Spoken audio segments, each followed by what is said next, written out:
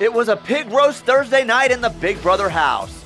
Good evening, everyone. I'm TJ Perry Moonves, and welcome to Big Brother Coaches Edition. The Saban squad took an unexpected hit again as the secret Old Trapper Swoosh Alliance blindsided the head hog caller. Desperately needing a POV win, Sam melted down and frantically began calling the hogs. Tonight, another house guest faces eviction. But first, after losing 2 members back-to-back from the Saban squad, Nick shifts strategy. Can he solidify the Little Debbie Side alliance with Dabo?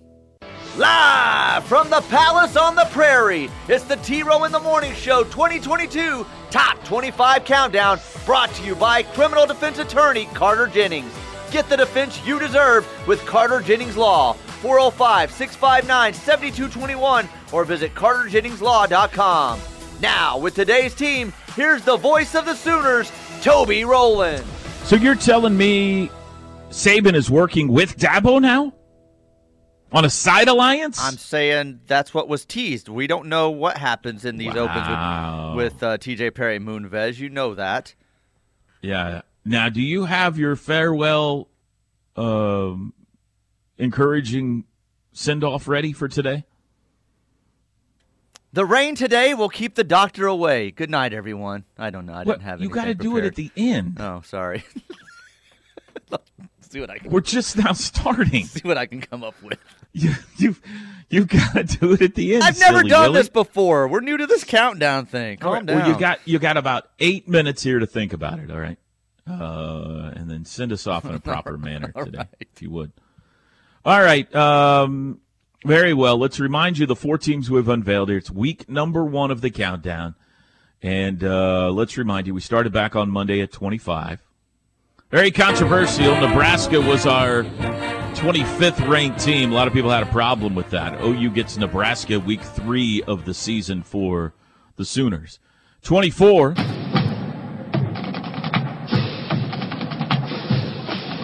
Kansas State came in at number 24. They've got Nebraska's old quarterback, Adrian Martinez. Now, the Sooners open Big 12 play with the Wildcats in Norman. 23 on Wednesday.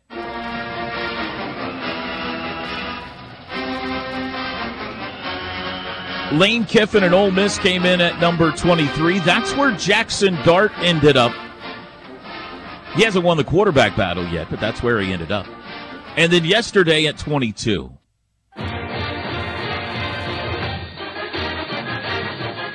The Arkansas Razorbacks at number 22.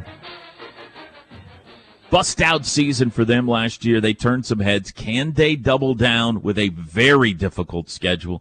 How about Bobby Petrino coming to Fayetteville this year, TJ?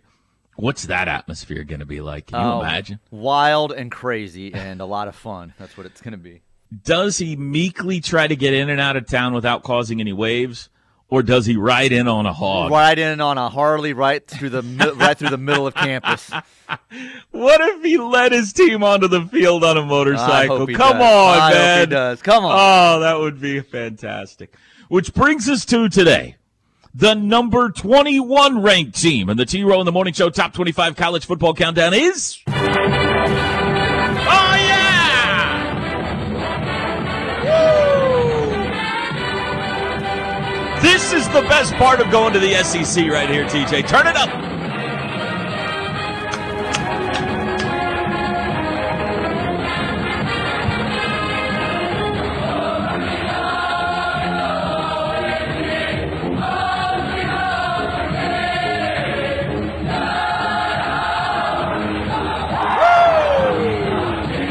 I'm telling you, man. How can you not sing along to Rocky Top, TJ? I am a Sooner fan through and through. I bleed crimson, but that is a dadgum good song right there. Tennessee comes in at number 21 in the countdown. The Tennessee Volunteers. What a year one for Josh Heupel. He has turned around hopes and expectations in Knoxville as they went 7-6. And lost the bowl game, Teach. They went 7-6 last year and lost the bowl game to Purdue. But if you ask anybody in Knoxville, times they have changed with Josh Heupel now at the helm. And, I mean, I'm not here to rip on him either. It was a fun season last year. That high up-tempo offense, high-powered up-tempo offense averaged almost 40 points a game.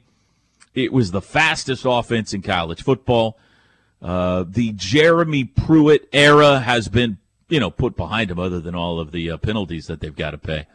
And he has apparently flipped the culture in Knoxville. They believe again.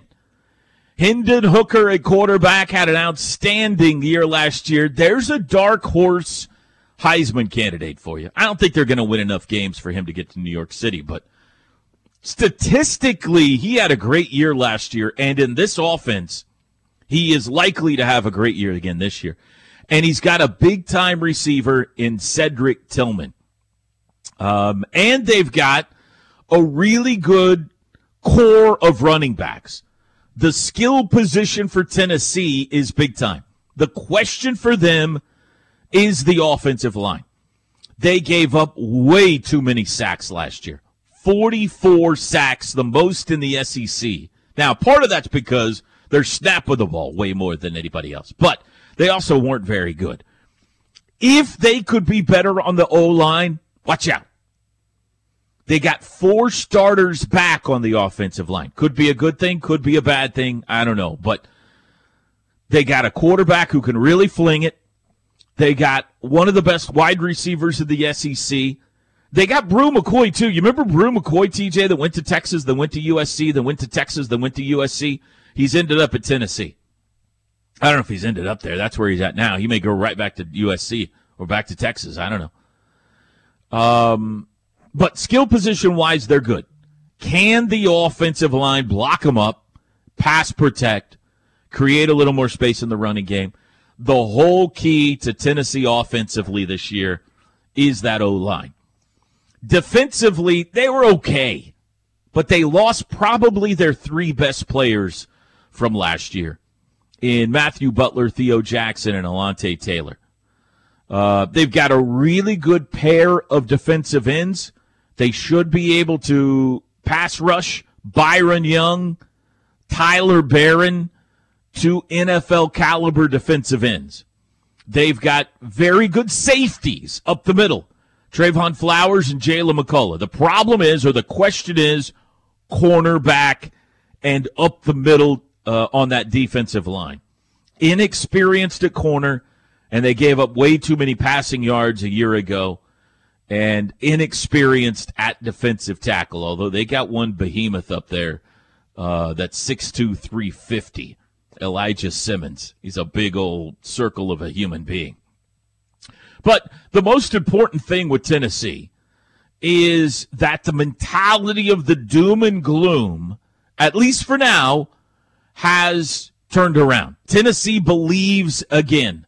Josh Heupel's gotten them believing again that Tennessee is headed in the right direction. Not going to win the SEC, but headed in the right direction. And I got to tell you, for an SEC schedule, it's not bad. I mean, you've got the built-in losses with Alabama and Georgia, okay? They got to go to Georgia, and they play Alabama and Knoxville. Doesn't matter where they play Alabama, they're going to lose that game. But you get beyond that, and, I mean, listen to this. Ball State, that's a win. At Pittsburgh lost Kenny Pickett. I see no reason why Tennessee doesn't go in there and win that game. Akron, that's a win. Florida, they always struggle with Florida, but at least they get them in Knoxville. At LSU, that's, probably a loss, but do we really know what LSU is? UT Martin, that's a win. Kentucky's good, but they get them in Knoxville. Missouri should be a win in Knoxville. And they close the year with South Carolina and Vanderbilt. Certainly, we don't know what South Carolina is yet, and that game's on the road. But, I mean, you know what I'm saying? Like, there's no Auburn. There's no Texas A&M. It's hard.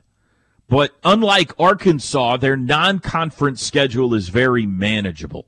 Ball State, Akron, UT Martin, and the toughest non-con game is at Pitt which I think they can win. So you've got at least 3, probably 4 built-in non-conference wins. They're going to hold their own again in the SEC. They're going to be tough to beat in Knoxville. I'm not telling you this team's going to go to the SEC championship game. That's not what we have them picked here. But they went 7-6 last year. I think they can improve on that. I think they can win 8 games this year, maybe even 9, and Tennessee continues to slide in the right direction under the leadership of Josh Heupel. So 21. TJ, I'm not putting them in the top 10, but 21. I think they're a pretty good team that has the chance to mess up some seasons. They're on the manageable side of the SEC. Tennessee at 21. Too high, too low, or just right? Too high. This team's going to stink. They'll be lucky to be bowl eligible. I give them 6 or 7 wins. They're going to struggle to get to that bowl game. This team stinks. Jack or Jake or Nick or whoever the new guy is, TJ hates Josh Heupel. He hates left-handed quarterbacks. Okay, that's something you need to know about the show. That's nothing to do with left-handed quarterbacks. Well, hey, I mean, but I'll let you know this. Yeah, go ahead. Success is not final. Failure is not fatal. It's the courage to continue that counts. Okay? Was that your farewell Moonves send-off today? That's my farewell message to you. Oh, okay. I didn't know we were done talking about Tennessee. I think you broke my phone, too. I dropped it a minute ago when you brought up Tennessee, and dadgummit, if there's... Did it shatter? I don't know. No, it's not shattered, but there's a big spot on it now. I can't figure it out. Oh, boy. Yeah. Well, I guess I'm done talking about Tennessee. TJ's playing me off. Jeez. So you say Tennessee too high at 21. Too high. We'll talk to the prestigious and longtime voice of the Volunteers, Bob Kessling, coming up in the 8 o'clock hour today. We'll talk some more Volunteer football. Tennessee. Hey, that's 3 straight SEC teams, TJ. We'll be back.